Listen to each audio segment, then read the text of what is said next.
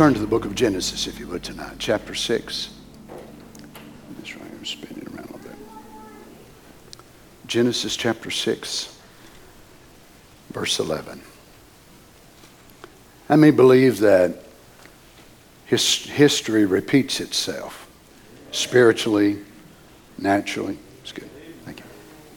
I'll take this up just a bit for me. Let's read about a time on the earth that was so much like where we are tonight. It's the pre-antediluvian destruction. Genesis 6:11. The earth also was corrupt before God, and the earth was filled with violence. Look at the Hebrew word there. Wrong, cruelty, injustice. Oh, sounds like your news every day you're getting on your phone, isn't it? The earth also was corrupt before God, and the earth was, notice now, it wasn't just here and way over there in Mongolia and then way over there, but it was filled with violence.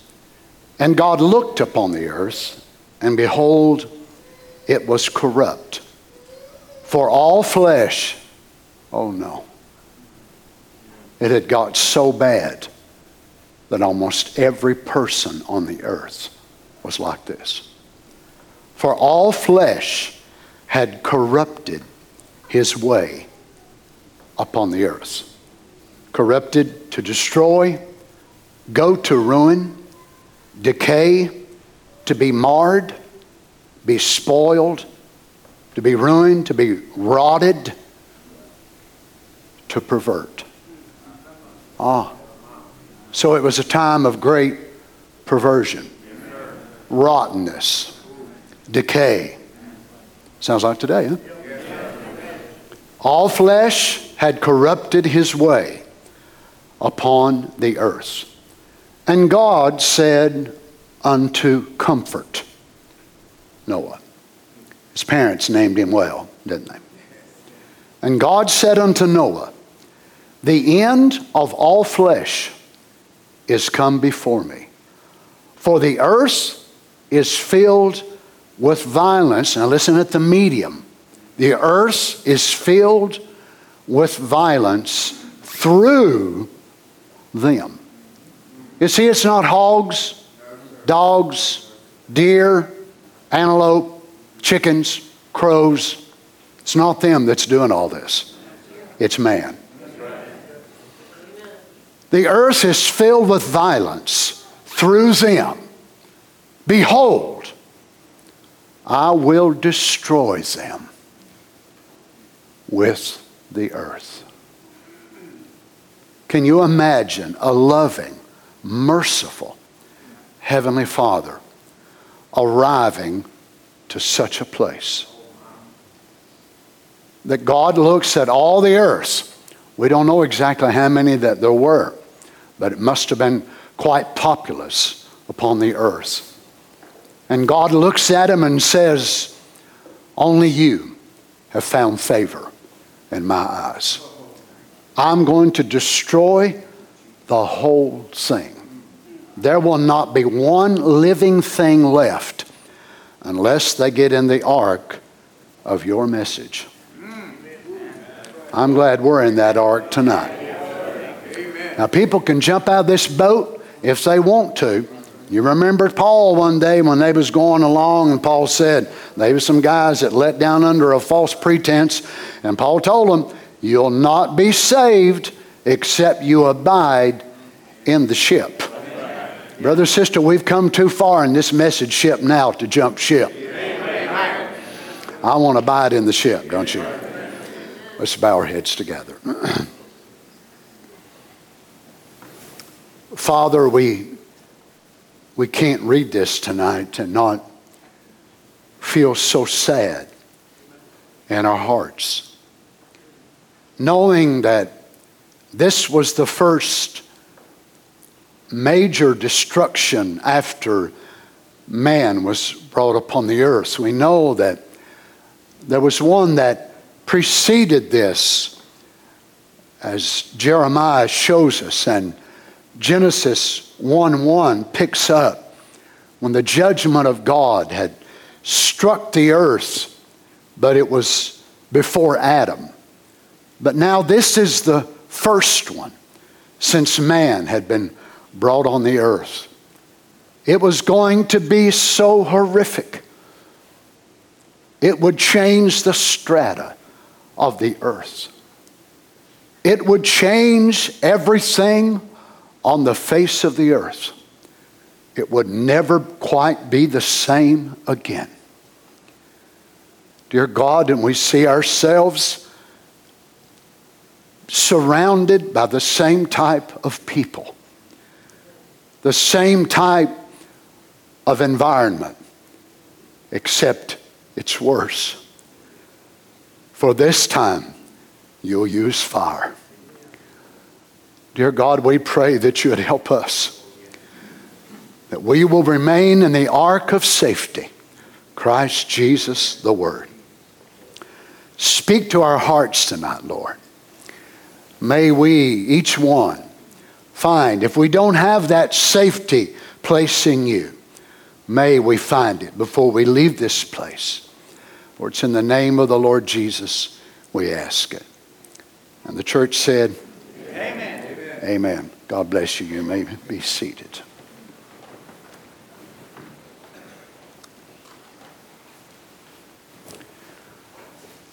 What's amazing to me in one sense of this is that the people of the earth and the earth itself was fixing to experience something that no human being had ever seen before.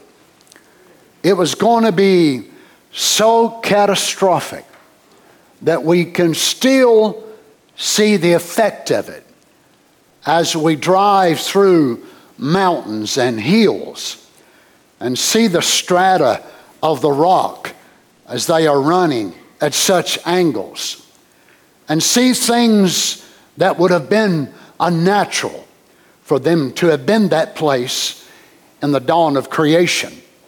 The earth still bears the image or the scars of such the judgment of God. And yet the majority of the people were eating, drinking, marrying, giving in marriage, building houses, raising families, going right on with their life as if though they would live for another 1,000 years. Now remember, man at this time was still living to be centuries old. They didn't start aging at 45 and 50 like we do. They were still at the time frame to where Methuselah, the last one that by his name prophetically, which means he will die before the deluge, lived to be 969 years old. So you imagine a man preaching, judgment's coming. They're saying, are you kidding me? My grandma was 950. My grandpa was 945. I'm just 32 years old. I'm 35. I'm 40. Well, you'd been a spring chicken in them days at 380. Can you imagine?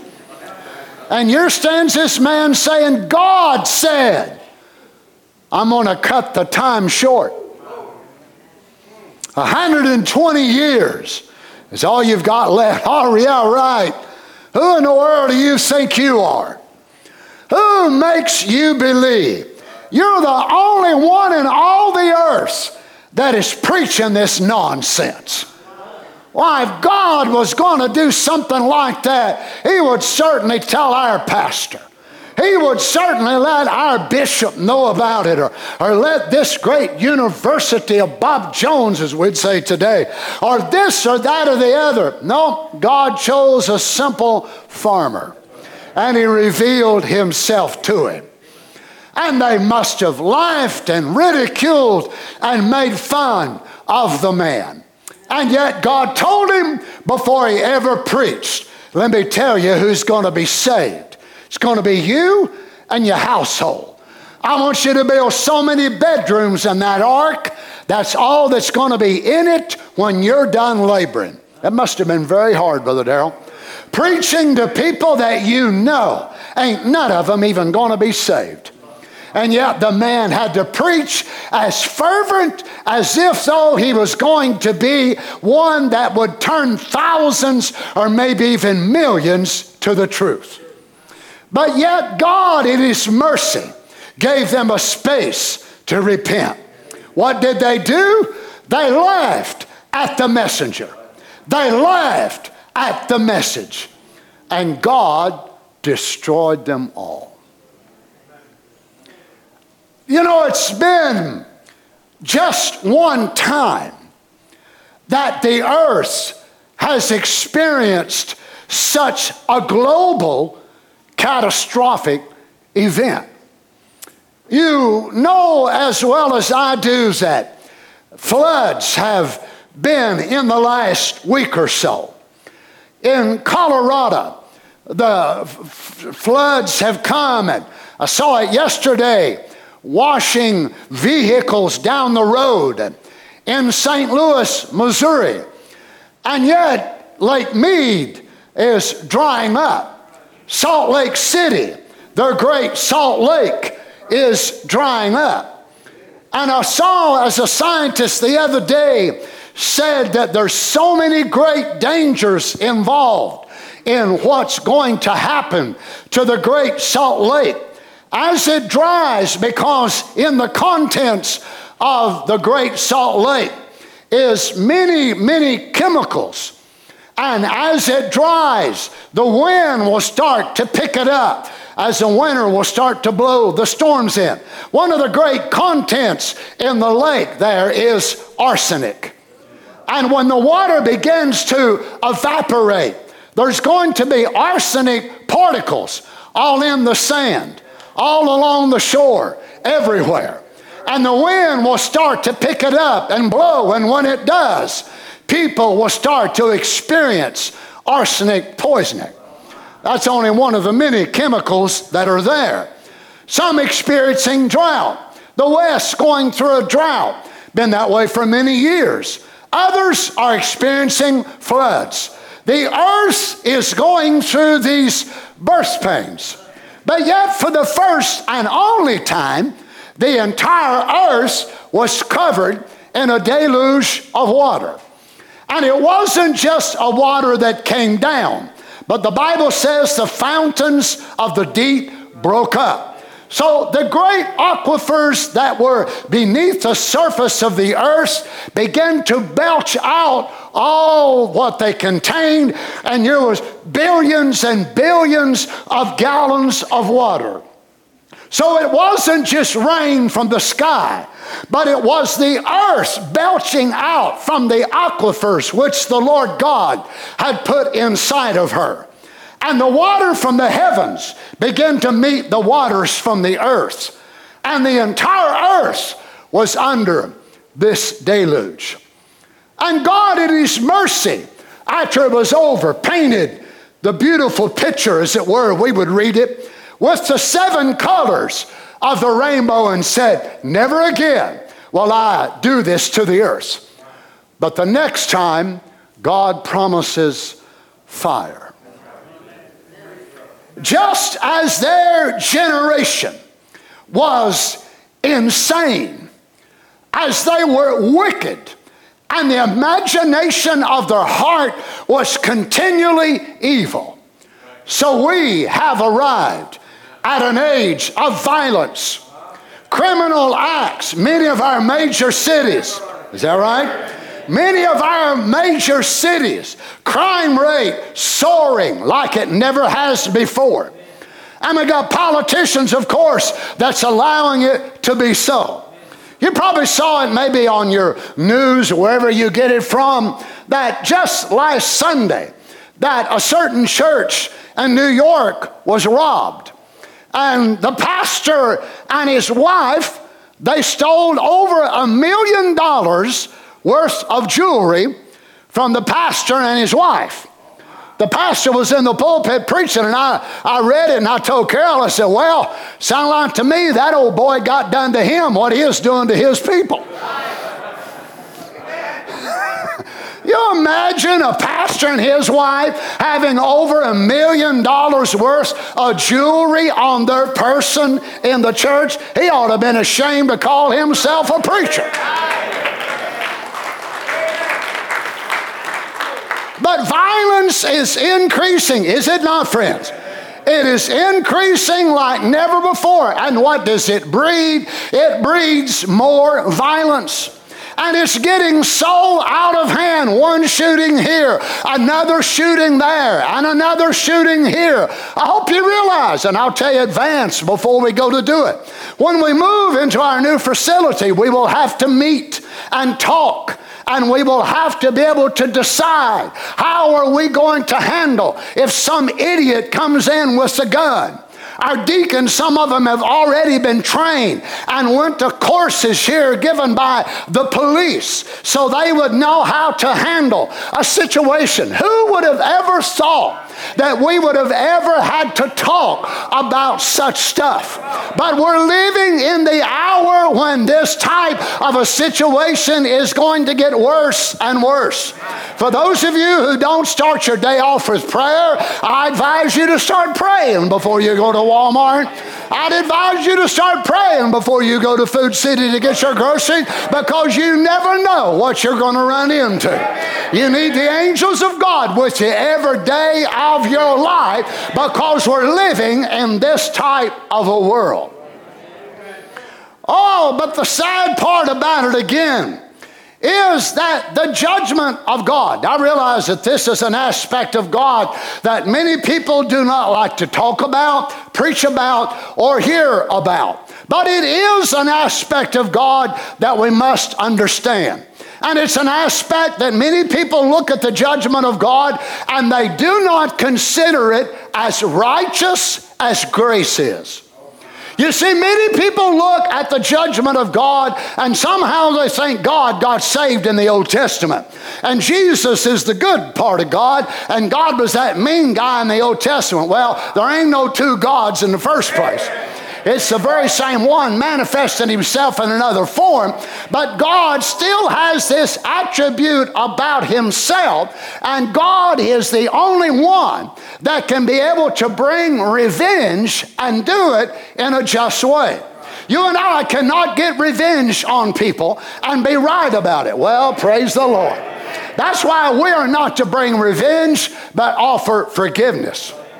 Is that right? But yet God can do it and be just in doing so. Now let's read in Revelation 16:1. Now we're going to come and parallel what's going to happen in the time of the tribulation period. Now remember, we're preaching about getting in the Spirit. People all over the world are getting into the influence of one spirit or the other. And I heard a great voice out of the temple saying to the seven angels, go your ways and pour out the vials of the wrath of God upon the earth. Now remember, the tribulation period is not just a time of Satan being angry and coming down, but it's also a merging time of the wrath of God as well. So the inhabitants of the earth that miss the rapture, they're not only going to deal with the wrath of Satan, but they're also going to be dealing with the wrath of God that are poured out in these symbols. And the English word here is vial. The Greek word is actually like a bowl. So seven angels were given seven bowls, and they're going to come and pour out the wrath of God. Notice where they come from. They come from the temple. But how is it could this come from the temple? Because the Lamb has left the mercy seat. Now, what's amazing is out of this temple issued forth the grace of God for 2,000 years of church ages. Out of there issued forgiveness by the millions of those that accepted it. Out of that same temple come forgiveness and kindness and love and mercy and pardon and on and on and on.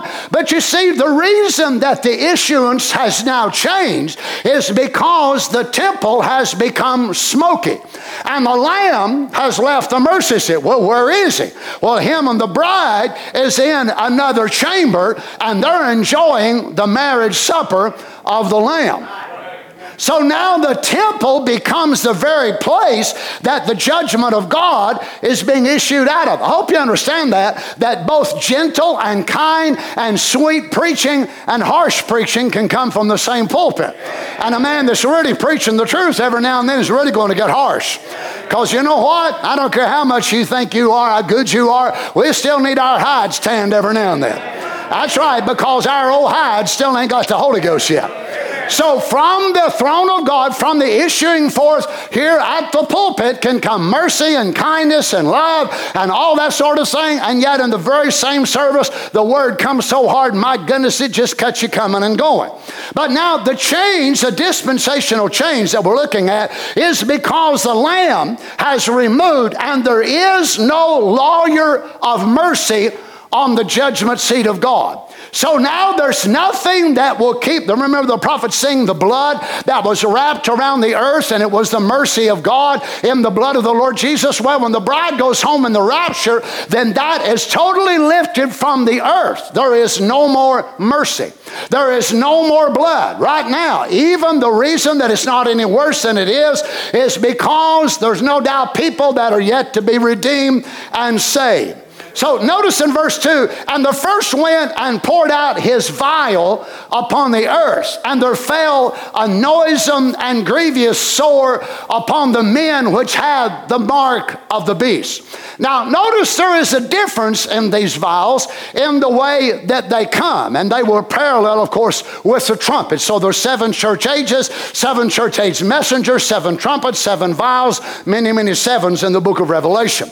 But notice where this one is poured out upon those that had the mark of the beast, and on them which worshiped, and we looked at that word last week, of those that bowed the knee and kissed the hand.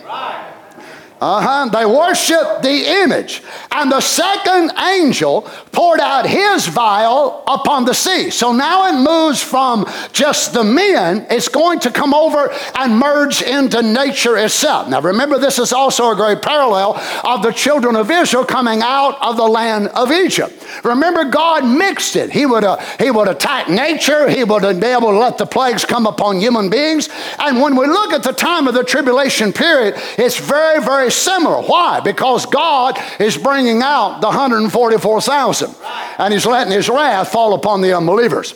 Notice what happens when the second angel pours out his vial upon the sea, and it became as the blood of a dead man. And every living soul, now this word, this Greek word is nehesh, which means soul, spirit, living being. So it's not that the animals had a soul. It's the same word that has a pretty broad meaning. But every living soul that died in the sea. So it became as the blood of a dead man.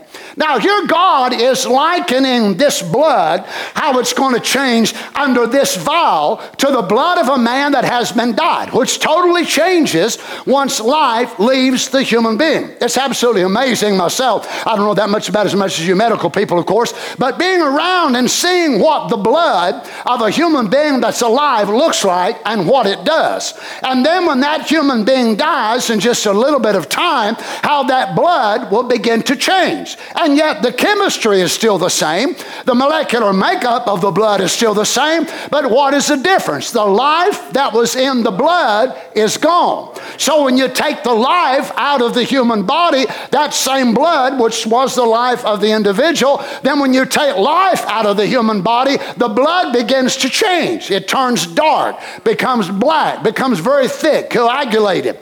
So clotted together, putrid.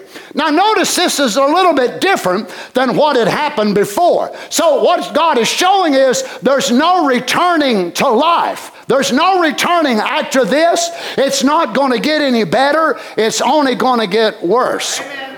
So the waters became black, like the blood of a dead man. And every living soul in there died. Now notice a parallel between this and Revelation chapter 8, verse 9, in that it said, in that a third part of the creatures that were in the sea died. Now you'll watch these vials, and they're getting worse and worse and worse as they progress. And the third part of the ships were destroyed. But here, this phase of the tribulation period, the destruction is more severe and awful, and everything in there died. Now watch in Revelation 16:4, and the third angel poured out his vial upon the rivers and fountains of water, and they became blood. Notice he does not say now that these become as the blood of a dead man, but these enter into a different stage. Now watch the judgment of God. So he pours out his vial, and as it was in the land of Egypt, the waters become as blood. This also coincides with the sounding of the third trumpet, Revelation 8:10.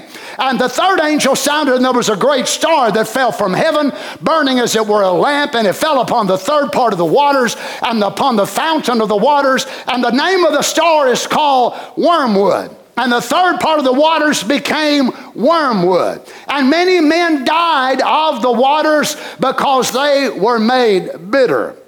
Notice in Revelation 16:5, and I heard the angel of the waters say, I hope you understand that certain angels are angels of waters. Certain angels are angels of the earth. Certain angels are angels of the heavenlies, of the stars. God subdivided them. Now notice this one here was the angel of the waters. Notice what his response is whenever this vial is poured out upon the waters of the earth. Thou art righteous. Wow. What a thing to say to God after God has now turned the waters, and part of them become the blood of it, like the blood of a dead man, and this time they're becoming like blood, and God is going to give them blood to drink. And it's exactly corresponding to what they were. So you see, God gives to those who want death and all this sort of thing. You see what God gives them? Blood. Well, I don't want death myself. I want life. I want mercy. I want forgiveness. So what's God going to give to us? Wells of living water. You see, God will give you what you want to eat according to your nature, and God will give you what you want to drink according to your nature. They wanted blood, God gave them blood. They wanted the blood of the prophets, they wanted the blood of the saints, and God's going to give them the blood of the river. So go ahead and go to it. You wanted blood? Here you are, drink it. Hey brother, Culligan can't purify it. You ain't got no water purifier that'll take the blood out of this water. Is that right? Well, the bride asked for fountains of living waters. And Jesus said, here you go. Here's the waters of life. Oh, hallelujah. Now, isn't it a strange thing that from an angel's point of view, I don't believe the angel is saying this because he's afraid of God. But this angel has been one of those that down through time, no doubt, has been used in the destruction of peoples and nations and nationalities in the form of waters. This angel was an angel of water. So no doubt he had a great part in the antediluvian destruction. So now he's being used again, and no doubt he's been used down through time in different civilizations, in the destruction of those civilizations or cities by the destruction of water. And yet he does not look at this and say, oh, I'm scared of God. I better say, God, that's a good move. That's a great move. I believe this angel is speaking from thousands of years of experience and knowing that when the Lord God sends destruction that is this massive, that it is rightly deserved by the inhabitants of the earth. My. Well, I wonder how many of us tonight can say God is righteous and never God will punish the wicked. Or do we think he's mean? Now, a lot of folks are going to say, well, that mean, oh God. No, God ain't mean. God's not mean at all. There's not one mean thing about God. I agree with the angel. I hope everybody else here does tonight. I heard the angel of the waters say, thou art righteous, O Lord, which art and was and shall be, because thou hast judged thus. You see, in God's government, The punishment fits the crime. In God's government, the punishment fits the crime. So if God is pouring out such horrendous judgments in the time of the tribulation, it proves to us that it is very fitting for the culmination of all these ages, and it is fitting for the crimes. Is that right? Well, what did they want? They wanted death. So the Supreme Court ruled that they could kill their babies. They took the lives of 63 million of them. That's just the ones they've got on record. Pharaoh tried to drown the Jewish boy babies. And what did God give him back? Drowned his army in the Red Sea. Haman had a gallows built for Mordecai. And what did God do? Haman wanted to be able to hang Mordecai and destroy his family. And what did God do? God turned it right around and allowed Haman to be hung on the same gallows, and God allowed his family to be annihilated. So friends, don't do evil to the bride. Don't do evil to the bride. Don't persecute people. Pray for them. Oh, my brother Donnie, this person did me wrong. Sure, I understand. We've all been done wrong before. But don't do people wrong. Pray for them. Pray for them. Because remember, we're sowing seeds. And the Lord Jesus has told us He'll take care of all these things. Now, you see, when God renders such a punishment, remember King Saul? Whenever Saul refused to slay the Amalekites, that was the word of God. And tell me, who was it that slayed King Saul? An Amalekite. His punishment equaled his transgression. Now, notice in verse 6, for they have shed the blood of saints and prophets. Now, what's the judgment of God now? They have killed saints. They have killed prophets. Notice how the angel looks at it. And thou hast given them blood to drink. They hated your prophets. They hated your saints. They wanted their blood spilt.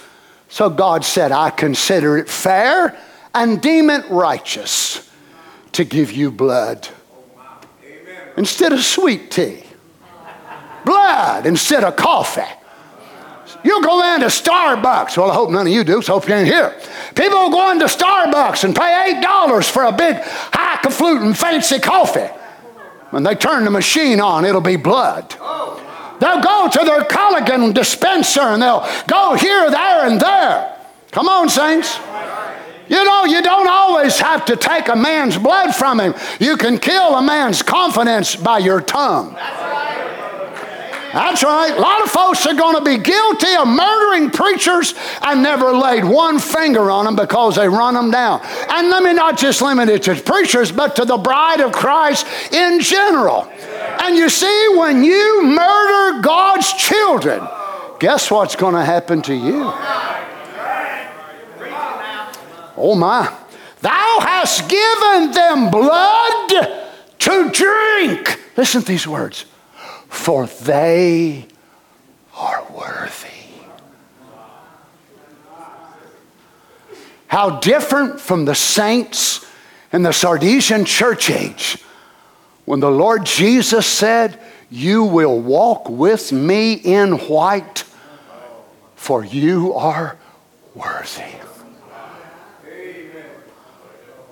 So really, it's simple. Do you want blood or white clothes? Which does America want? The most part, blood. Do they want life? They choose death. Do they choose right? They choose wrong.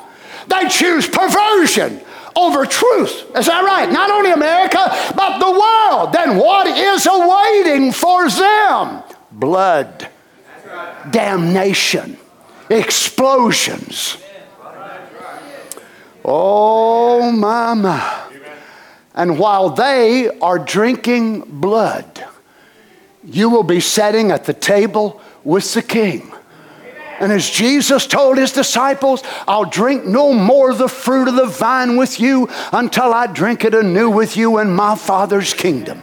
And there we will sit at the table of God at the marriage supper of the Lamb, and the people on the earth are drinking blood. We will be taking communion with our blessed Lord Jesus.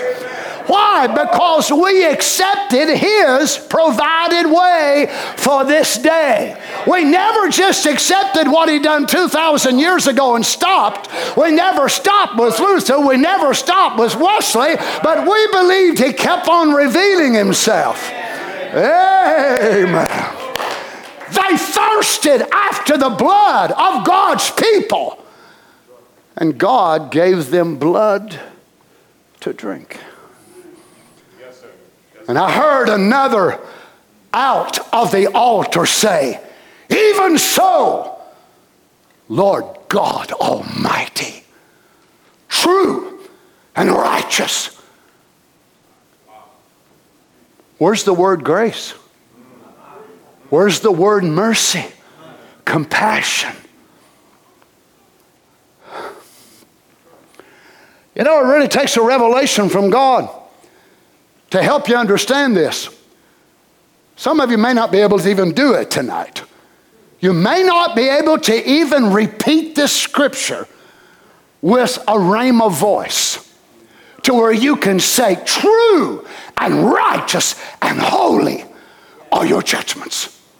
So if you could be carried up by vision and you would see as Russia goes to bombing our nation, and the earthquake strikes on the West Coast, and millions die at one time. And it'll sweep plumb down to the Salton Sea. And the tsunamis will rock the earth to such a place that the waters will come and cover Florida. Not just on the West Coast, but the East. And the prophet prophesied in 1935 and said, the sea will weep its way into the desert. So what is the sea doing? It's crying, it's crying. You as an American citizen, for those of you tonight that are Americans, could you be able to look in the form of vision and look down upon your state, your nation, your country, and see great bombs exploding, atomic fallout going everywhere, and to see the earthquakes and the thing happen, and would you cry? Would you lament and say, God, that ain't fair, that ain't fair? Or would you say, oh, Lord God Almighty, thou art righteous, and thy judgments are true? Yes, sir. We need a separation from really understanding what true love is and human sympathy.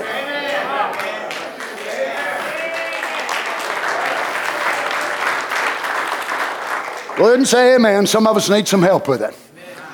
And I heard another out of the altar. You imagine this, Harry. This, Brother Darrell, come from the altar. From the same altar that I heard, come and follow me. From the same altar, I forgive you. But now the lawyer's gone. How could this come from the altar? The sanctuary is smoky. Even so, Lord God Almighty, true and righteous are thy judgments. And the fourth angel poured out his vial upon the sun, and power was given unto him to scorch men with fire. Now the judgment is going to strike the sun itself. In response to this, people curse God and refuse to repent. And God just turns it up. They think they know what global warming is.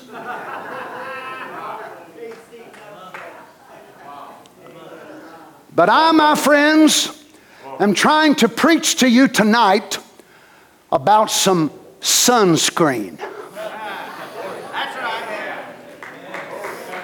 S-O-N screen. Brother Jack, we've got sunscreen. Well, most of you was probably like me when you was a kid. I never even heard of sunscreen whenever I was a kid. So I had to have skin cancer removed across my nose, and a little one here and one there. You know, many of you have done exactly the same thing. And then they tell you to wear sunscreen. You think, yeah, it does you a lot of good. You got a big scar across your face. But, you know, I've learned that they got a rating on the side of that thing. It'll tell you whatever PFF or whatever it's called there. And it'll tell you how long you got to repeat it, and it's waterproof and this and that. Well, in the days of Paul, they started out on the foundation of the sunscreen, but as we went on in time, it's become a little bit brighter and a little bit hotter. So as we go on where we are, we really need some powerful sunscreen to keep us from getting tangled up and all the things of Laodicea. So what do we need? 1, 2, 3, 4, 5, 6, 7. We need to be able to take that 7 power and be able to apply that Son of Man tan all over. Hallelujah! Apply that Son of Man to our spirit, to our soul, to our body, to our music, to everything we do, wherever we go, whatever kind of attitude we have. It is a sunscreen that will protect you from being burned up in the last days.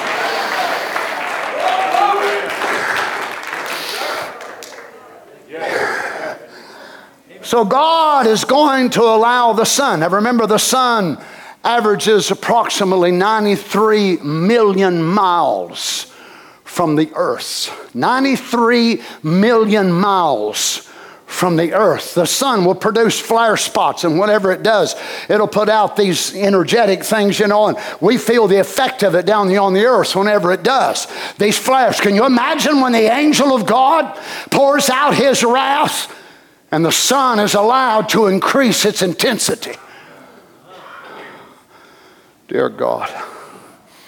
Don't worry, I ain't going to take a series on this because I don't plan on being here.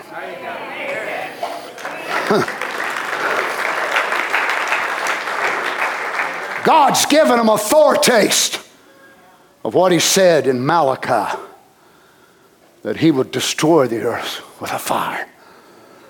You see, it corresponds to the 4th trumpet as well.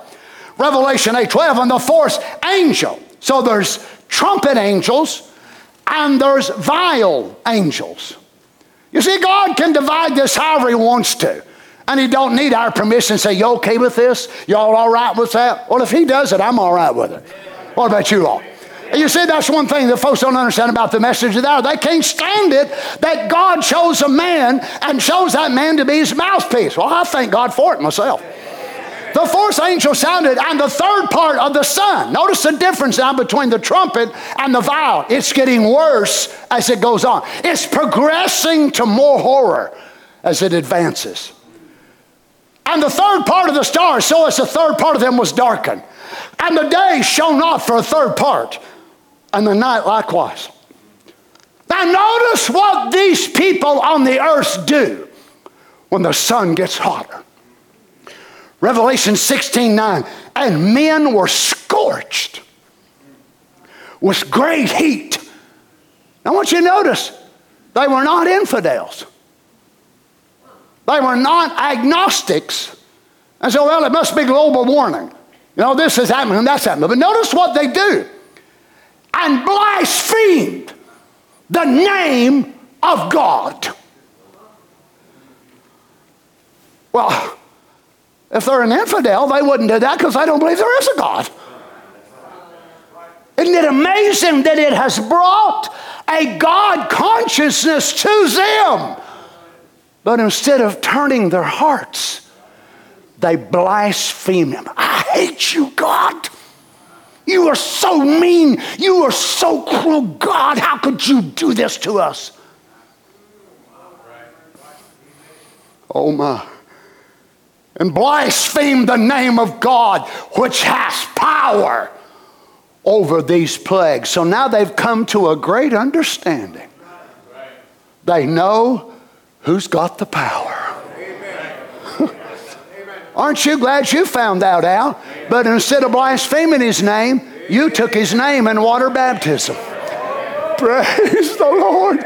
You use his name in prayer. You use his name when you ask anything in his name. And they now recognize him, but they blaspheme his name and curse him. Which hath power over these plagues.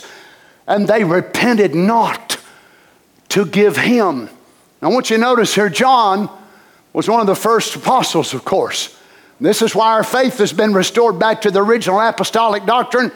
John ain't saying nothing about them, but him. These unbelievers, instead of entreating God, God, please be merciful, but they are so defiant, they blaspheme his name. Whew. Dear God, thank you, I'm going to be gone.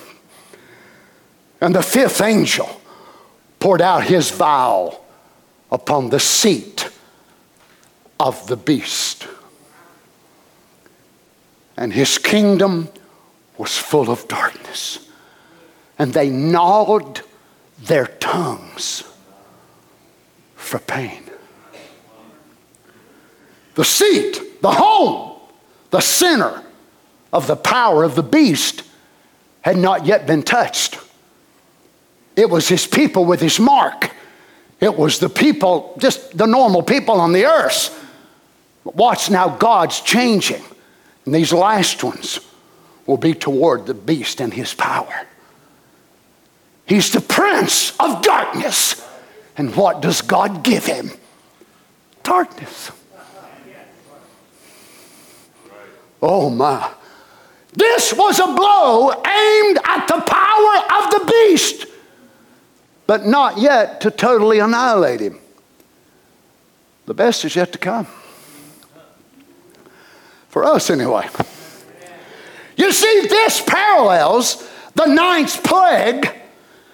Exodus chapter 10, if you'd like to read it, verse 21 to 23. The darkness that moved upon Egypt.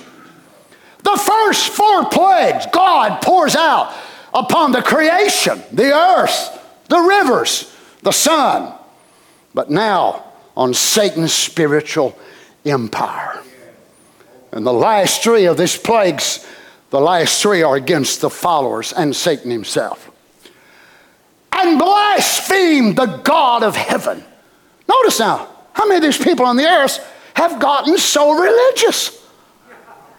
Wonder how many of these were scientists and all kinds of people that spent all their years trying to disprove there's a God. And now here they are in the tribulation period, and they all of a sudden wake up and realize there's a God. And they go to blaspheming his name and saying all kinds of things about him. Oh my. And the sixth angel poured out his vial upon the great river Euphrates. And the water thereof was dried up, that the way of the kings of the east might be prepared. You see, the river Euphrates, the dividing stream in the old time between Israel and Assyria, between Israel and Babylon. Now, in this stream, water, of course, is a great symbol used in the Bible. And between the Israel that God chose to himself and those that was on the other side of the river. You'll find that in the book of Joshua. It was also a dividing line. Water has always been a dividing line. It was a dividing line to separate Noah. Noah was on one side of the water. Everybody else was on the other side. Right? Depends on which side you find yourself up, depending on where you'll be up or down. You see, Noah was on this side of the water. The same water that destroyed them saved him. The same water that drowned them was what floated his boat. Well, I'll tell you one thing, that's the way I am, you know. And a real believer are, this word is the same thing that floats our boat. And to everybody else, they laugh at it, they make fun of it. Oh, they're going down for the count. 1, 2, 3. And what are we doing? It's floating our boat, and it's fixing to float us out of this world. You know what? The very same message they ridicule, make fun of, laugh at, one of these days that very same word will become dynamics and mechanics mixed together. It will cause the cells in our bodies to change. The very same word. Oh, thank you, Lord. Now watch. So this river is going to be dried up in the outpouring of this vial. That runs a great parallel actually to the time of Babylon and the Babylonian kingdom, when Cyrus the Persian is now, by prophecy, he's the one that's going to take over. You remember the vision that Daniel saw interpreting the dream of Nebuchadnezzar? And now it's coming over to the Medo-Persians. And here was Babylon with this great hanging gardens and all the great things that they was able to achieve in that day. And they actually tapped into the Euphrates River. And boy, they was drunk and carrying on the office ever was. And what Cyrus did, he went in by the gate of Issachar, which run right down through the middle of it. They typed it like heaven. And the prophet tells us it was the devil that gave them that inspiration, because the devil had been up there in heaven. So Babylon represented a little bit of heaven on the earth from the inspiration of the devil. So Cyrus and the Persian army went in and diverted the river. Now they had these great iron and steel bars that went plumb down in the river. They went above it a little bit and rerouted the river, and they caused it to go around and bypass Babylon when they were in there having their great drunken parties. And the river was dried up, as it were. And once the river dried up, they was able to go right in under the gates and take over the whole kingdom in one night's time. Now notice this then was a spiritual parallel of what's fixing to happen. So of course waters in the Bible represents people as well. So here the power of God is now going to allow what has hindered the armies of the earth from coming against his people, and the river will now be dried up. So as the drying of the Euphrates was an immediate forerunner of the changing of the kingdom, so now the drying of the river is going to allow, amen, great armies to start coming on. Why? Because the stone kingdom is fixing to be set up on the earth. The great mountain of the Lord. Notice, and I saw 3 unclean spirits like frogs come out of the mouth of the dragon, of the mouth of the beast, and out of the mouth of the false prophet. Now this is Satan's trinity.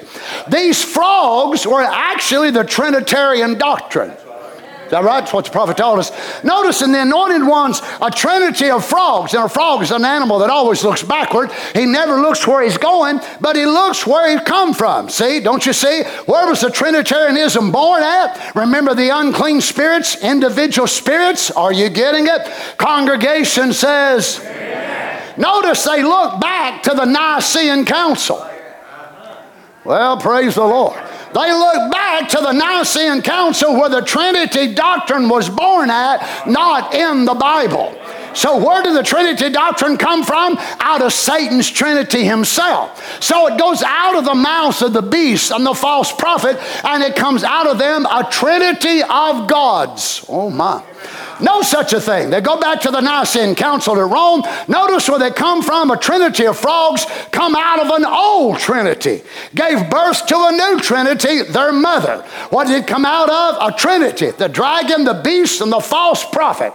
A trinity, new. For when there were frogs come out of it, when did it? They was there all the time, but it was manifested between the 6th and 7th vial just before the seals were opened. Now notice what they are in verse 14. For these are the spirits of devils working miracles. Friends, this is why I keep saying it over and over again. Some of the message brothers do not want you to say this. Miracles is not the only sign the bride has. Devils work miracles. Jesus said, they'll stand before me in that day and say, I cast out devils in your name. I've done this and that and the other. Yes, I believe in miracles. My goodness, I've seen miracles my whole ministry, even when I was back in Pentecost. I still believe in miracles, but that's not the only sign that we are believers. There's all kinds of people. You know, the prayer line that we had, some of them visitors that were in that prayer line, some of them same people went to other churches in our neighborhood that was having prayer lines and got prayed for too. Because I know some of the people that knew some of them people, so they've been going to this charismatic church and this Pentecostal church and this church over here and that church over there. We're not the only one that believes in healing in the Tri-Cities. We're not the only ones that believes that God can still perform a miracle. Well, come on. But we know it takes more than healing. It takes more than miracles. It takes more than shouting. It takes the entire Word to believe that Word to produce a body change. Oh my. They are the spirits of devils working miracles which go forth unto the kings of the earth. And of the whole world to gather them to battle that great day of God Almighty. Notice the prophet said Satan's Trinity, same person, incarnate from one to the other. That's the way them bugs did, them worms, he said, that Nicolaitan spiritual antichrist, pope, false prophet, beast, the devil himself incarnate. Now first he become an antichrist. He couldn't be antichrist only in spirit. Then he become an antichrist, took a man. Now you couldn't crown the antichrist spirit, which was in the days of John. Remember John saying, you've heard that said the Antichrist will come? He said, I say unto you that it's already here. But you cannot crown an Antichrist spirit. Then it comes to the second stage. A pope, a man, a false prophet. Then you can put a crown on him. Which they did in 325 AD, of course, when they began to form a heading toward the crowning of being the pontiff. Then he becomes a false prophet to the Antichrist spirit. Now, what about a man in an organization? Suit yourself. I don't know what you think about it. It's all right. Finally, he becomes a beast. Now, wait, we'll get in that after a while. If Satan's Trinity lays like that, Satan all the time. It ain't that there's one Mr. Satan that's a false prophet, and there's another Mr. Satan and he's a beast, and another Mr. Satan that's the Antichrist. It's the same old lying devil. Notice this in Revelation 16:5, what the Lord Jesus says, behold.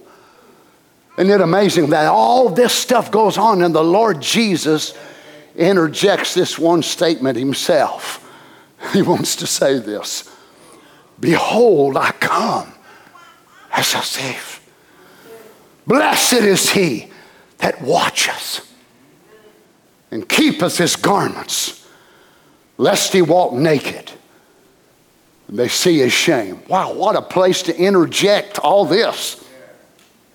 Look at this word, watcheth. Be vigilant, watch, metaphorically, give strict attention to.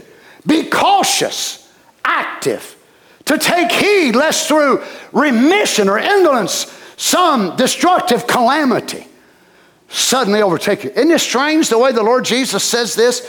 That he said, and he'll keep his garments lest he walk naked.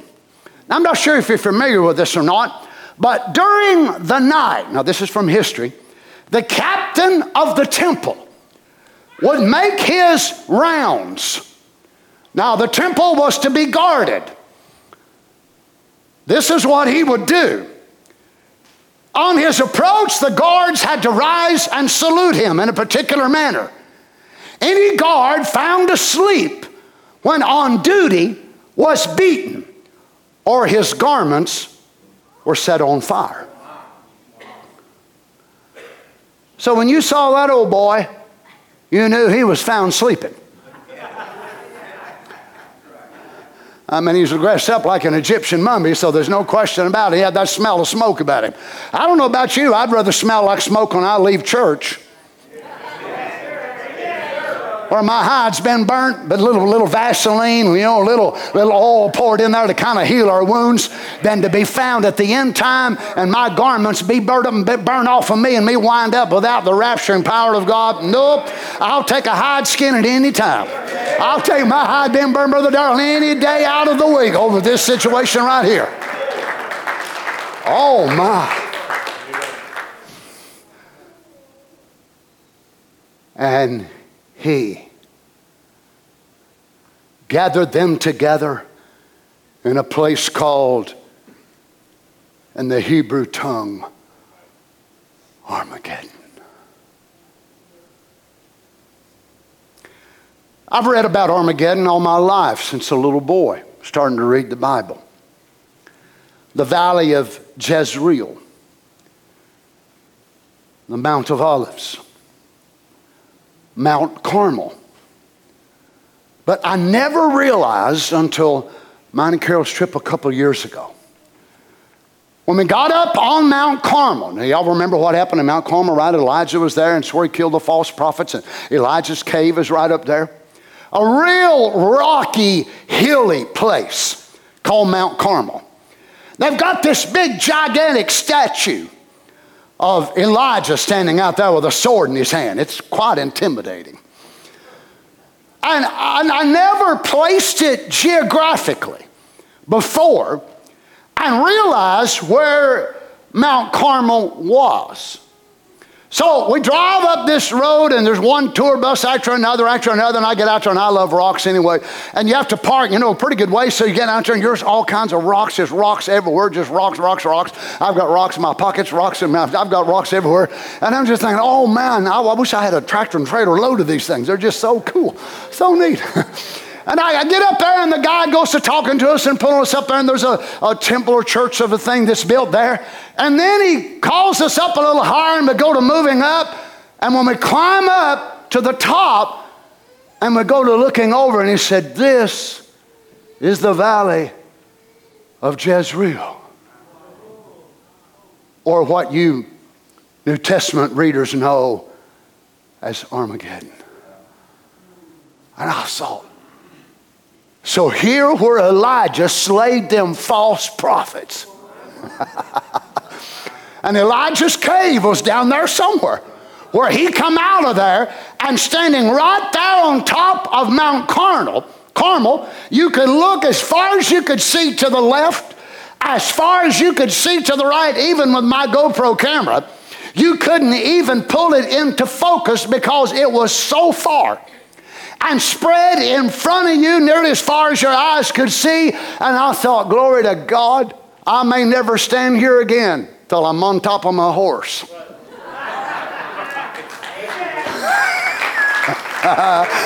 Oh my, there it lay, the valley of Megiddo.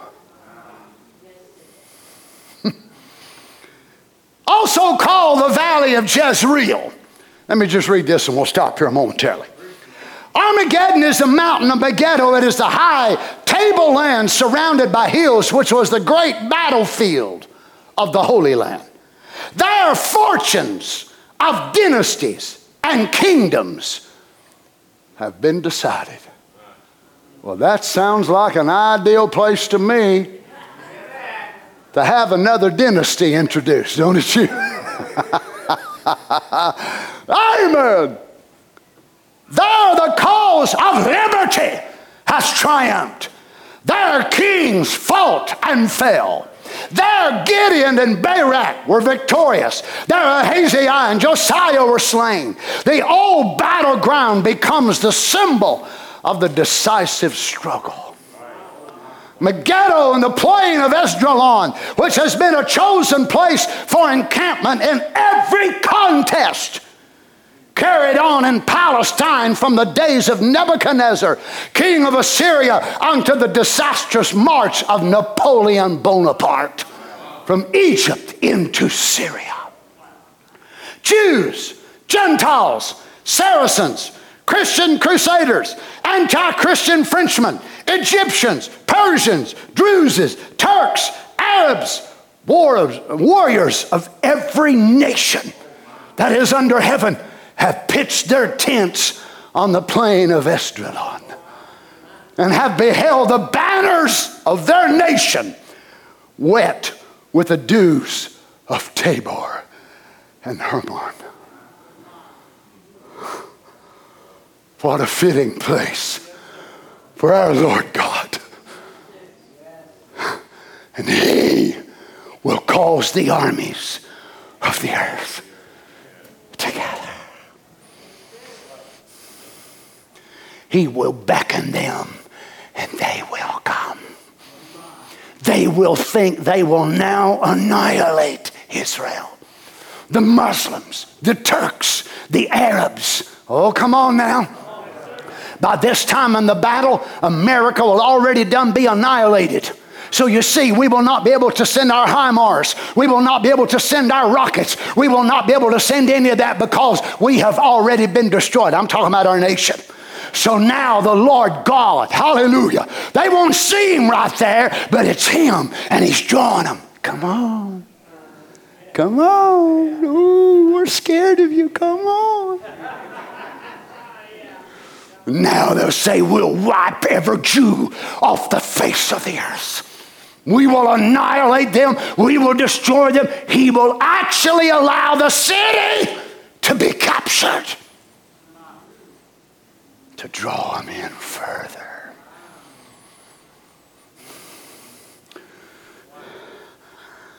This is more important than fellowshipping outside. Give me a few more minutes.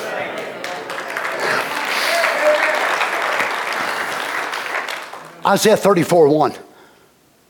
Come near, ye nations, to hear and hearken, ye people. Let the earth hear, and all that is therein, the world, and all things that come forth of it. For the indignation of the Lord is upon all nations, and his fury upon all their armies. He hath utterly destroyed them, and he hath delivered them into the slaughter. Their slain also shall be cast out, and their stink shall come up out of their carcasses, and the mountains shall be melted with their blood. All the host of heaven shall be dissolved, and the heavens shall be rolled together as a scroll. And all their hosts shall fall down as a leaf falleth off the vine, as a falling fig from the fig tree. Joel 3:1, for behold, in those days and at that time, and I shall bring again the captivity of Judah and Jerusalem, I will also gather all nations. They may get together and call their little league this and their little league that. That's all it is to a little league. It's like a bunch of little league boys trying to play against professionals. Brother, this is the professional warrior of all time. Notice what God says.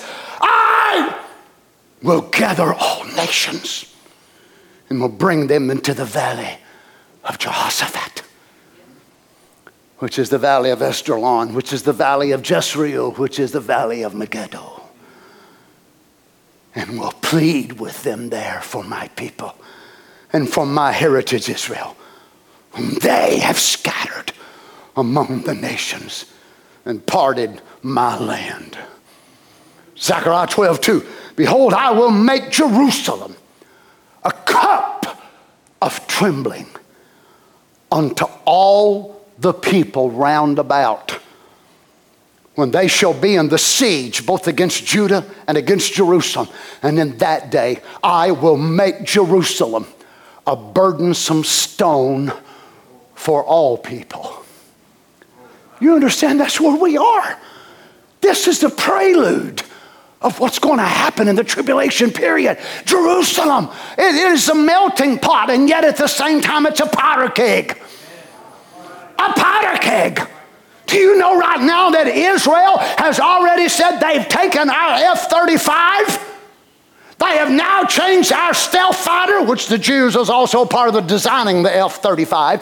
They have now upgraded the F-35 to an F-35I. They have upgraded the fuel tanks, and they can fly to Iran and back without fueling in midair. They have also increased the load capacity that they can carry a 2,000-pound bomb and go in under radar and come right back out. And they told America, we will attack without you.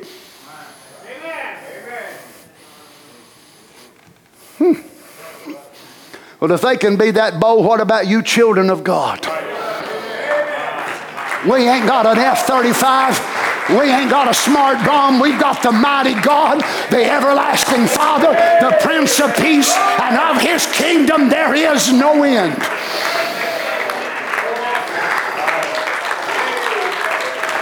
But friends, to the world, Jerusalem is a burdensome stone. It's not Munich. It's not Chicago. It's not New York. Look at how small it is. Been conquered over 40 times down through its history. It's always been a king's prize.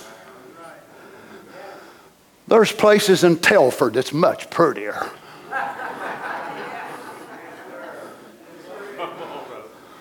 But the Jews say Israel is the navel of the earth. And from there, she gives birth to the rest.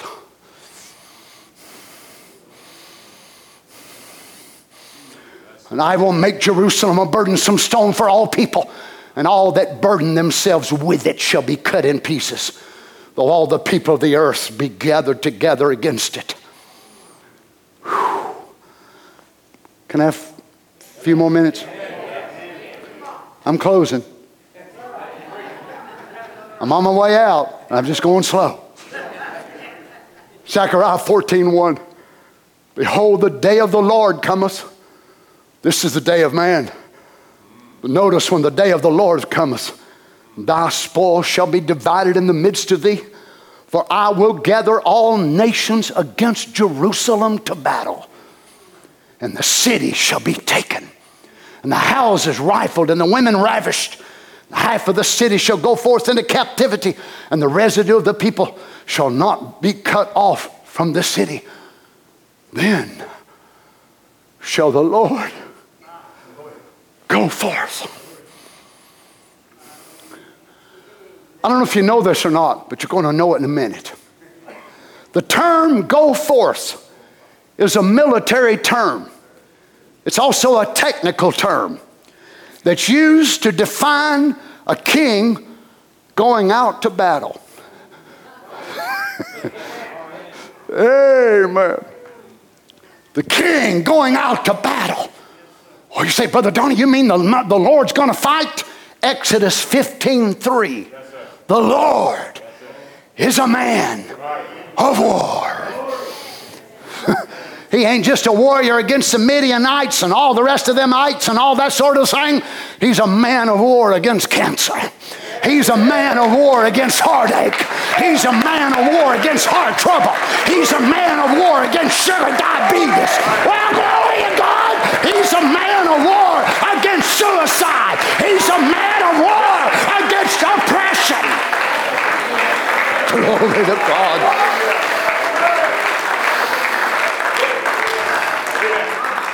The Lord is a man of war.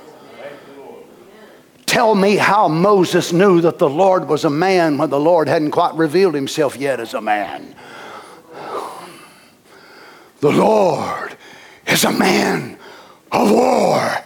The Lord is his name. Jehovah Adonai. Isaiah 42:13, the Lord shall go forth as a mighty man. Now you imagine? He looks over at us and says, all right, children, the marriage supper is officially over. Put on your fighting garments. Woo!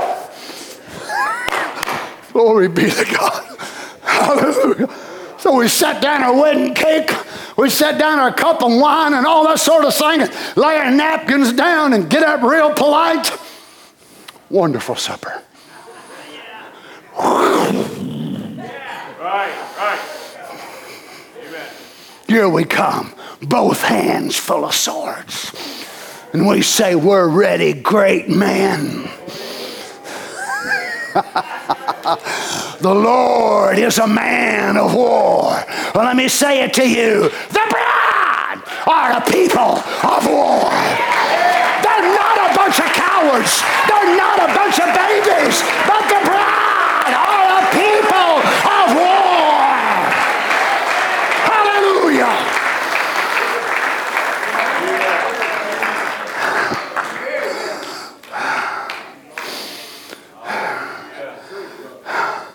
The Lord shall go forth as a mighty man. He shall stir up jealousy like a man of war.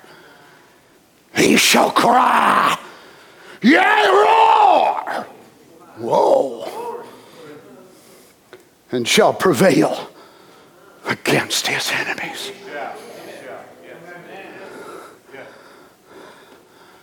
Let's stand. Now y'all feel like fighting me, don't you? Oh, I hate to stop in the middle of this war, but we've got too much to rush. Zechariah 14:4 goes on to say, his feet. Notice, it ain't a doctrine coming back. It ain't an ideology, Brother Paul. It's a man. Here is the God-man. God never had a permanent flesh body until Jesus was on the earth. And God raised that body. God tells us in future home that God said, this is my part of the earth. And from this part, I'll redeem the rest of it. And God is going to meet Satan. Well, you're talking about the battle being hot and heavy. Whew. Satan's going to gather his Protestants and his Catholics. I'm quoting you a direct quote from the Seal Book.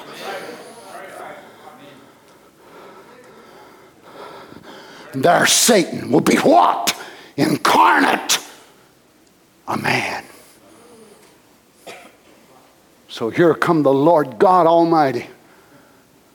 Incarnate man.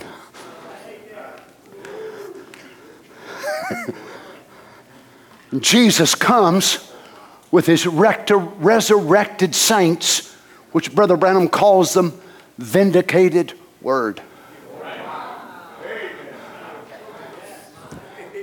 So Satan will have all of his armies. There'll be all the Arabs, the Muslims, the Catholics, the Protestants, all of them, they'll all be gathered together. They'll bring all their missiles and they'll bring this and that and the other. This is what they're going to see.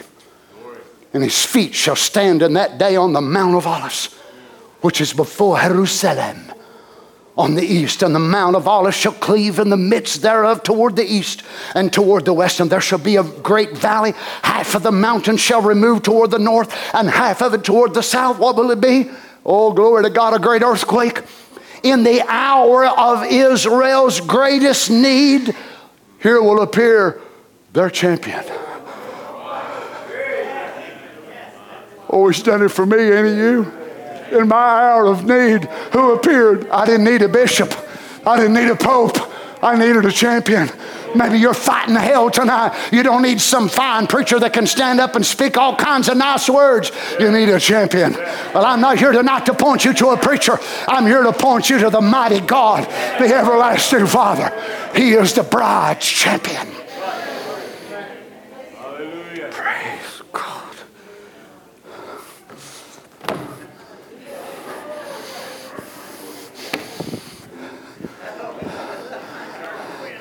I've still got a lot of it committed to memory, though. Oh, glory! Thank you, Lord.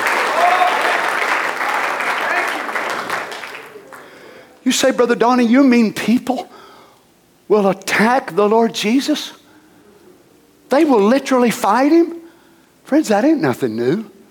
Man has been doing that for thousands of years. People are fighting him tonight. We used to fight him.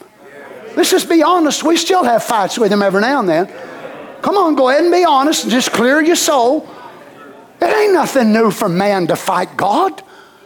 But can you imagine when he will stand there in that glorified body and they see him and millions of his saints coming out of heaven. And they will see us there, glorified bodies. And they will be so under the influence of Satan, they will fire their missiles at us. And if they've got guns, they'll pew, and it'll go straight to me. Pew. And I say, how in the world did that happen? They'll blow bombs right up in the middle of us, and we'll just stand there and say, nah, nah, nah, nah, nah. But they will attack with such vengeance. And out of his mouth will come the sword and slay them all. And out of that same mouth came his sword one day and killed your old vile nature. Can't you see, friends, it depends on what you receive from him. From the same temple comes such wonderful grace. But when the lawyer's gone, from the same temple comes vials, trumpets, plagues, destruction. Oh God, I want His mercy. If it wasn't for His grace, I'd be one of these people.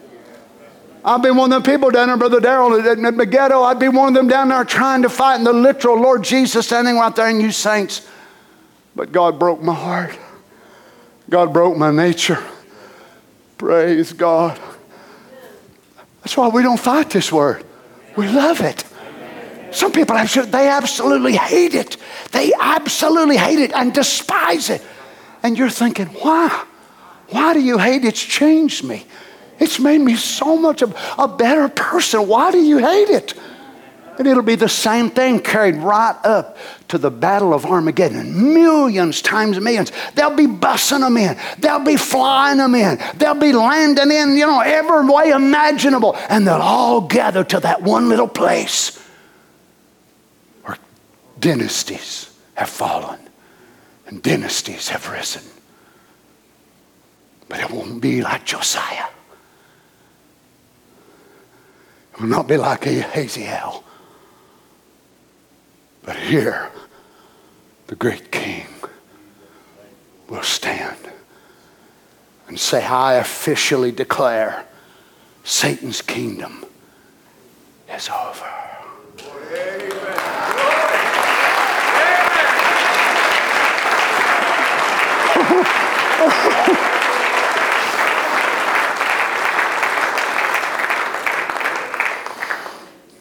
Praise God.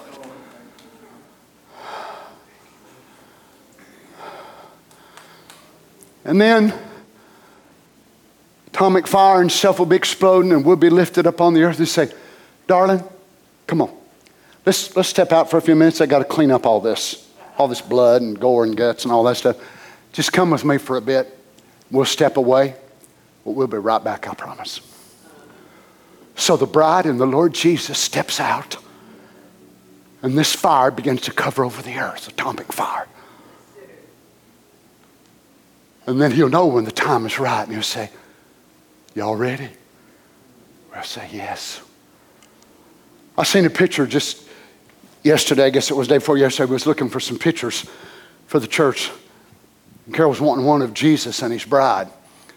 And I was looking on Google and I seen pictures the way people had drawn Jesus and had Jesus and His bride. And I was so amazed at how many that I saw. An artist's rendition of it, of course. And the majority of them was Jesus looking at her and her looking at Jesus. And both of them were smiling. They were so happy. And Jesus was holding His bride's hand in one of them and looking at her and smiling. And He had His head back like this. And He was just laughing. I thought, Lord, is that what you're going to do? You're going to be so happy. And we'll walk out on this millennium. Hallelujah. And you'll say, sweetheart, this is my wedding present to you.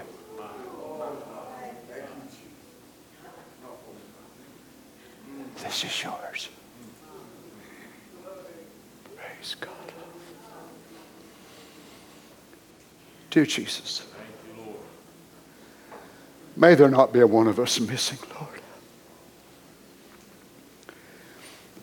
When the dynasty of Satan is brought to this end,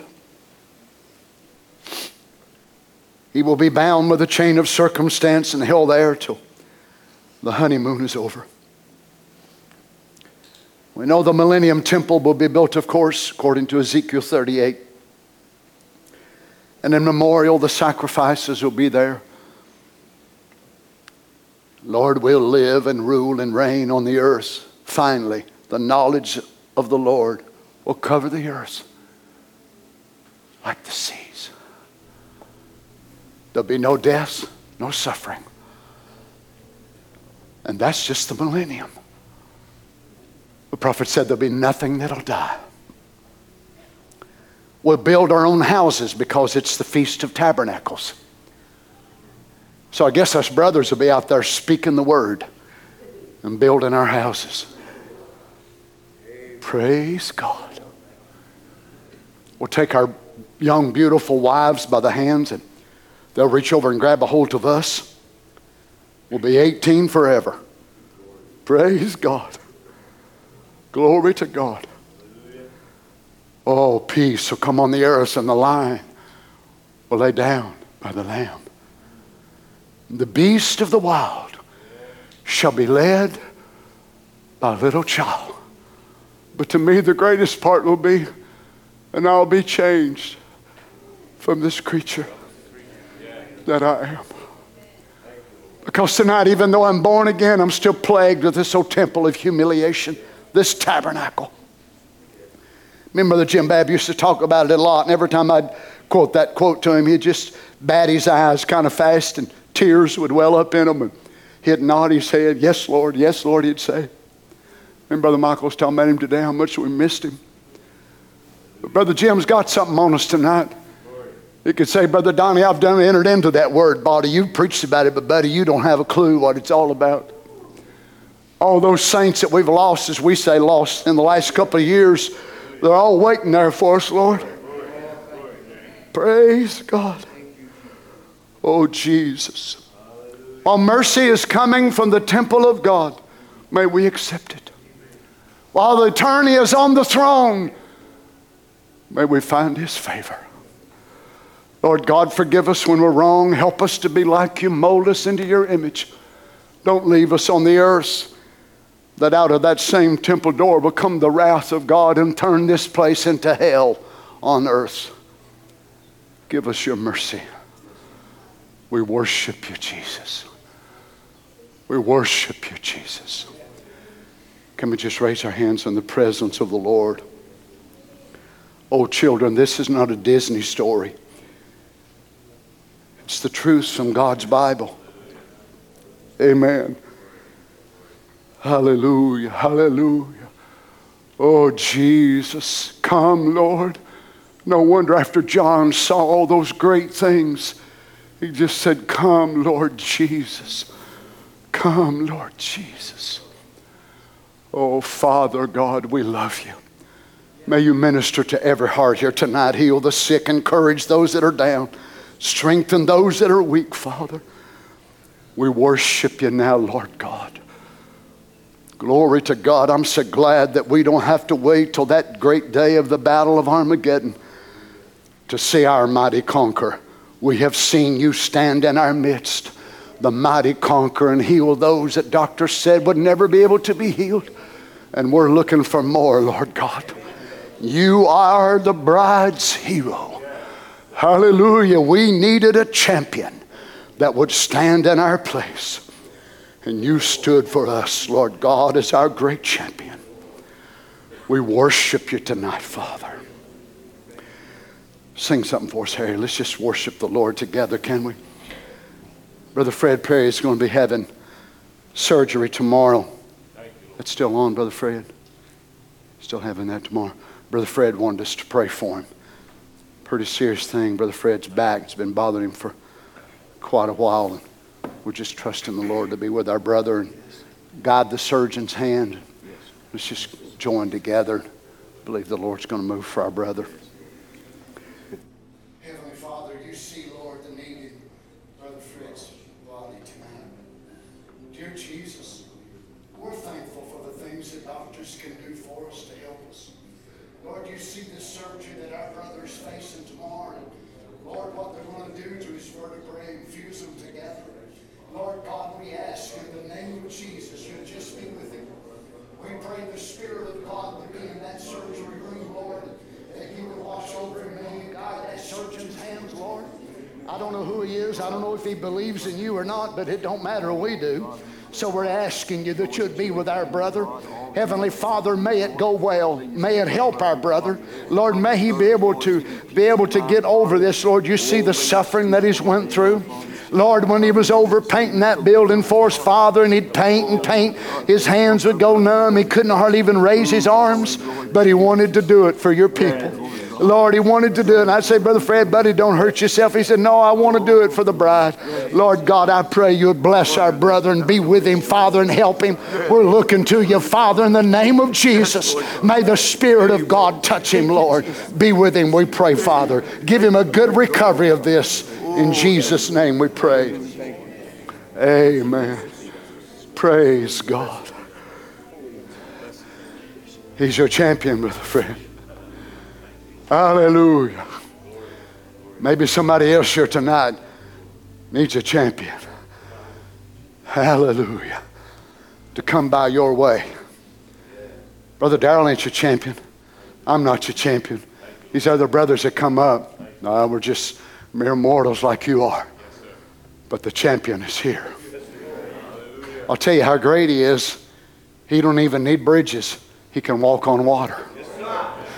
Praise the Lord. If he chooses to do so, he's the only surgeon that I know of can open you up, remove a bad part, or remove a growth, and not even leave a scar. Praise be to God. He's a mighty God. And if you've got an addiction in your body, you've got a habit that you can't overcome, he can go down in there and take that thing out, and the very thirst of it be gone from you and never bother you again a day in your life. He is the bride's hero. He is the bride's conqueror. We didn't need a pope. We didn't need a bishop. We didn't need a good man. We needed a God man, not a good man. That's what we needed, was a God man. And God became that to us. Oh, don't you love him tonight? Let's just worship him together. Sing something for us, hey. Didn't I walk on the water? I calmed the raging sea, spoke to the wind, it hushed when it didn't I run to your rescue? Didn't I hear you when you called? I walked right beside you just so you wouldn't fall. Didn't I leave all of heaven just to die for your sin?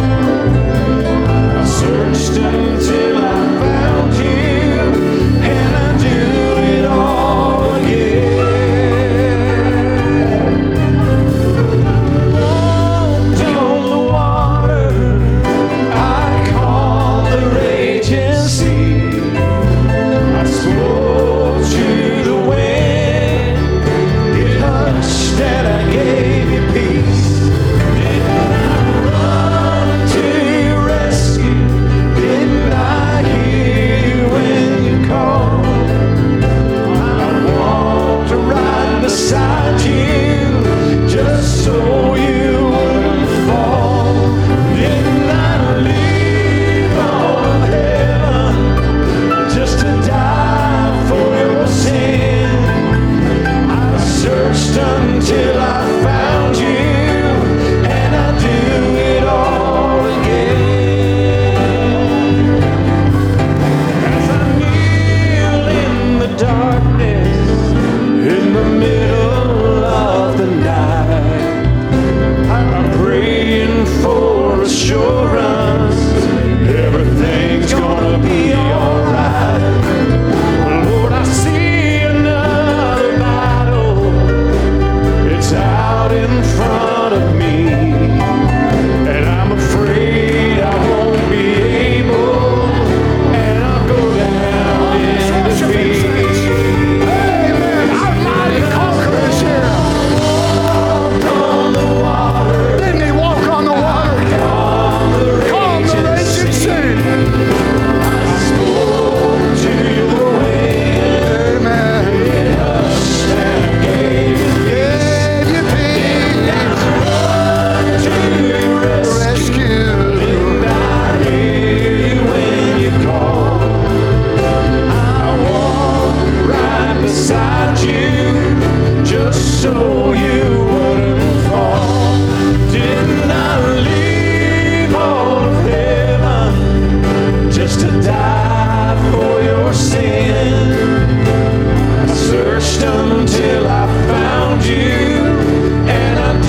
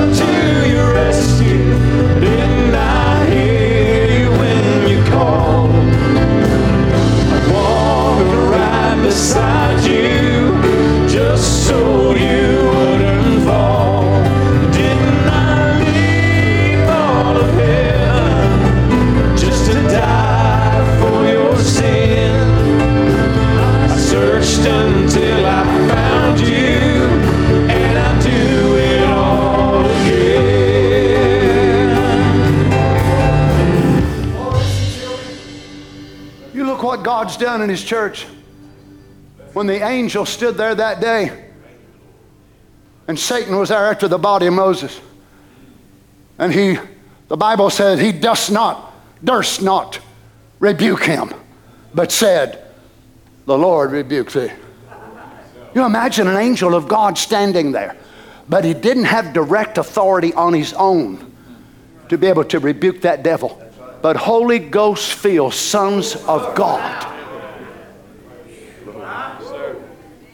When we pray for these people, we don't have to say, the Lord rebuke you, devil. I've got authority to do it. In my name, they shall cast out devils. That's the power that's in the body. He said, do you remember, child, where I brought you from?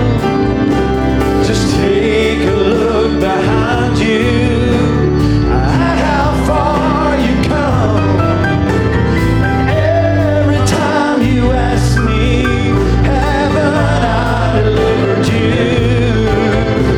So why would you be thinking that I wouldn't see you through? Said I walked on the water, I calmed the raging sea, I spoke to the wind, it hushed and I gave it peace. But didn't I run to your rescue? Didn't I hear you when you called? I walked right beside you just so you wouldn't fall. Didn't I leave all of heaven just to die for your sin? I searched until I found you, and I do it all again.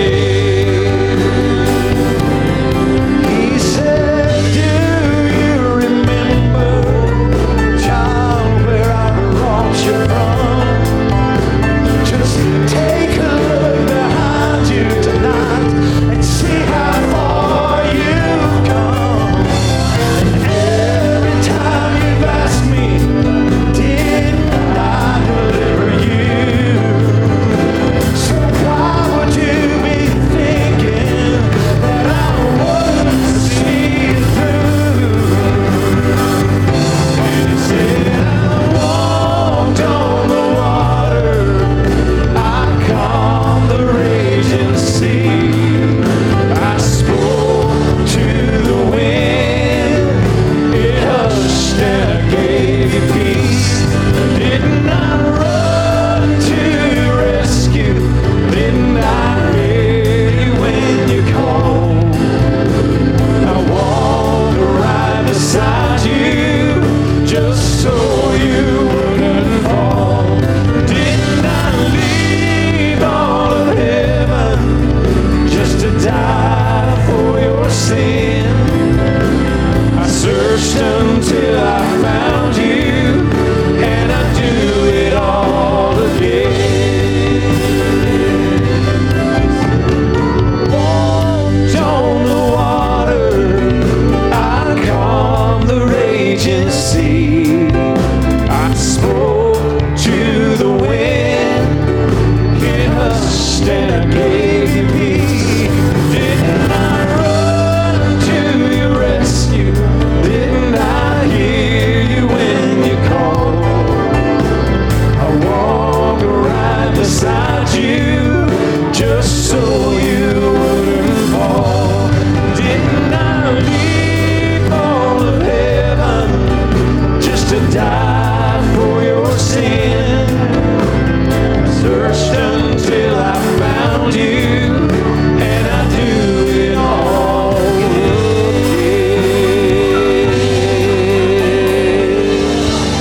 Shout to the Lord. See. Shout to the Lord. See.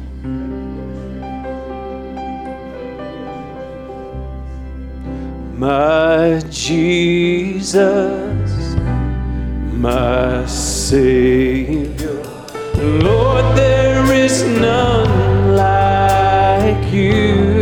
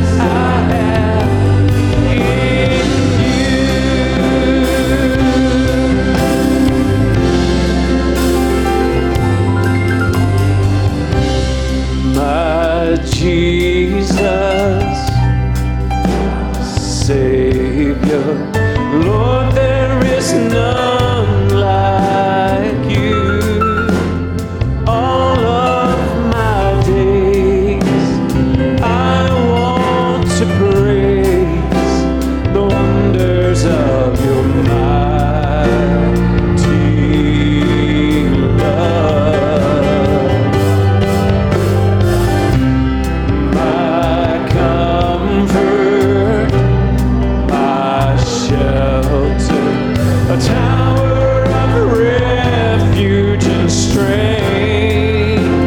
Let every breath, all that I am, never cease to worship you. Shout to the Lord, all the earth, let us sing. Power and majesty, praise to the King. Mountains bow down and the seas will roar at the sound of your name. I sing for joy at the work of your hands. Oh, forever I'll love, forever I'll stand. Yes, Lord. Nothing compares to the promise I have in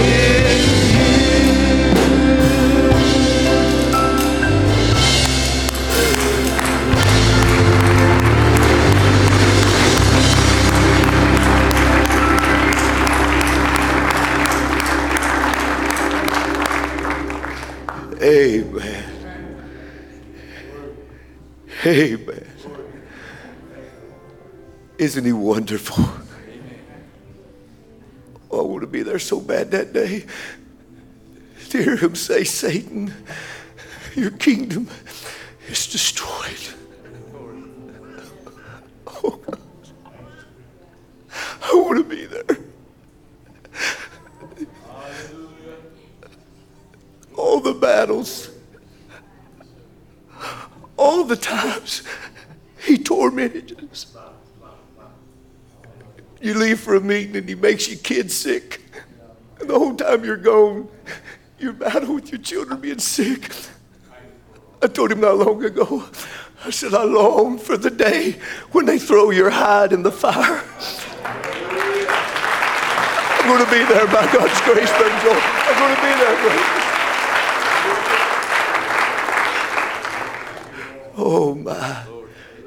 Wasn't the word wonderful tonight?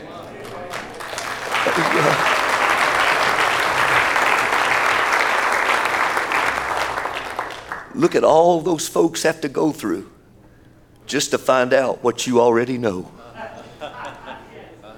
He is our healer, our redeemer, our deliverer, El Gabor, mighty in battle, man of war. He's our all and our all. Without him, we can do nothing. With him, we can do all things. They have to go through all that to find out what you already know here tonight. Isn't that wonderful that he revealed it to you on this side? Think about that. The same water that saved Noah destroyed those who laughed at him. The same anointing that delivered David destroyed Goliath. Think about that, friends. And the same Holy Ghost we're rejoicing on tonight will condemn them. Same one, not a different one, same one. Aren't you glad you received it tonight? And the prophet taught us how simple it was, that a pardon is only a pardon when it's received as a pardon. Brother Branham said sinners don't go to hell because they're sinners, but they go to hell because they refuse to accept the bypass, which is Jesus Christ. Amen. To receive what God has done for us. How happy we are tonight. And you know the most wonderful thing about it is, we wasn't even looking for it. He come looking for us. Did he not come looking for you? Did not he keep his word to you? Behold, I will send you Elijah the prophet. He sent Elijah to find you, Rebecca. He sent Elijah to find us. Oh, blessed be the name of the Lord tonight. Amen. Let's just bow our heads. Heavenly Father, Lord, as we look upon these things, Lord,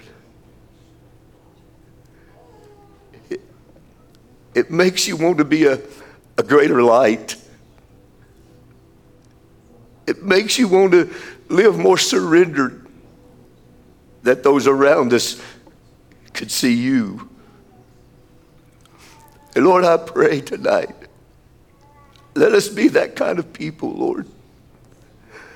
We can humble ourselves down to be vessels, Lord, that you can reflect yourself through, express yourself through, vindicate yourself through to a dying world around us. As the song says, who will be Jesus to them? Oh God, let it be us, Lord.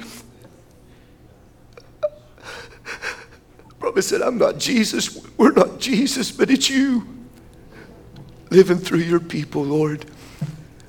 Father, we thank you for the word of God that we heard tonight. Thank you for the great revelation, Lord, that you and your grace has bestowed upon us.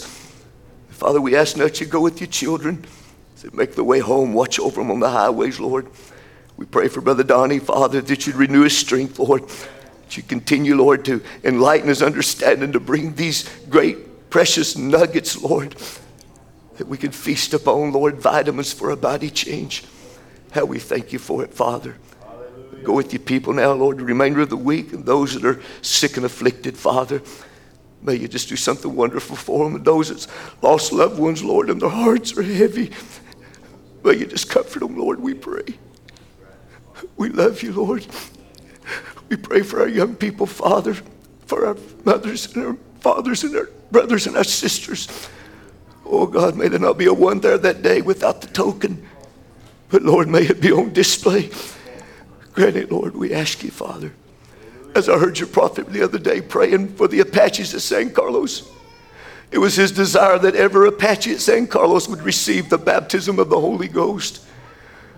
And, Lord, that's my desire tonight, that every person within the sound of this voice, Lord, would receive the baptism of the Holy Ghost. Grant it, Lord, we pray. Go with your children now, Father, we ask. In Jesus' name, amen. God bless you, saints. Be praying for you tomorrow, Brother Perry. Amen. Do you love him tonight? Sing us happy, Brother Joel. May the Lord bless you richly. And be good to be in the house of the Lord. God bless you. You're in the battle for the Lord and the right. Keep on the fire and light. Across you. On the fire and light. There are many dangers that we all must face. If we die fighting, there's no place to pray. Coward in the service, find the Lord to pray. Keep on the fire and light.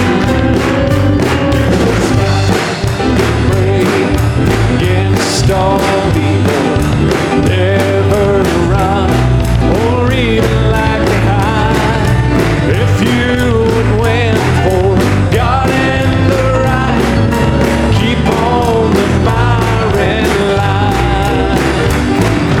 God will only use a soldier he can trust. Keep on the fire and light. If you wear a crown and bear the cross, you must keep on the fire and light. Life is but a labor for the master here. Help to banish evil, spread good.